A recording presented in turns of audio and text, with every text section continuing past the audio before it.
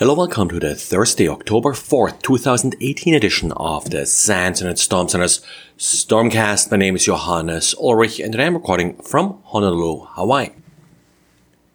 We got a pretty neat guest post today from Nick Curter. Now, he came across a phishing site that wasn't very well protected and allowed access to logs and a number of additional details about the site, including a zip archive that contained the code behind the site.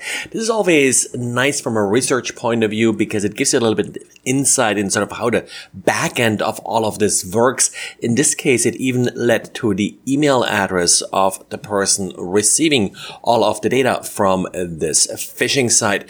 Also gives you a handle on how many people actually fall for these phishing attacks. One other sort of interesting facet about this particular attack, the attacker here used a long list of IP addresses from which it would not accept any connections. Now, these include a lot of cloud providers and the like. The reason why you find cloud providers in blacklists like this is, well, normal users, they don't connect from cloud providers. They connect from home systems, maybe from business systems, but not from networks that typically only housing servers. On the other hand, a lot of researchers, of course, they use cloud systems either to run little virtual machines that make it easier and safer to access malicious sites, or just to run automated scripts to, for example, probe for phishing sites like this. And if you come across anything interesting like this, of course, let us know. And yes, we do accept guest posts. They have to be current, have to be technically interesting, and of course, please no marketing.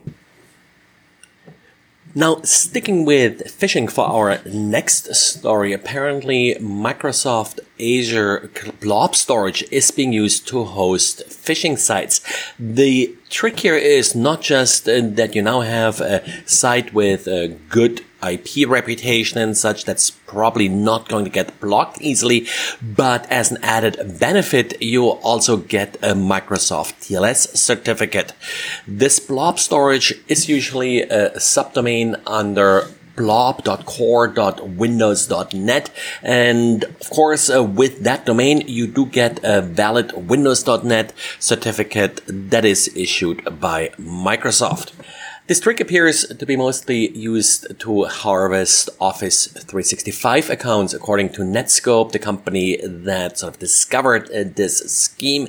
Now, this, of course, is in particular attractive given the Microsoft certificate you get with this page, and it may even put some of the more paranoid users at ease if they see that this appears to be a valid page, just not one controlled by Microsoft.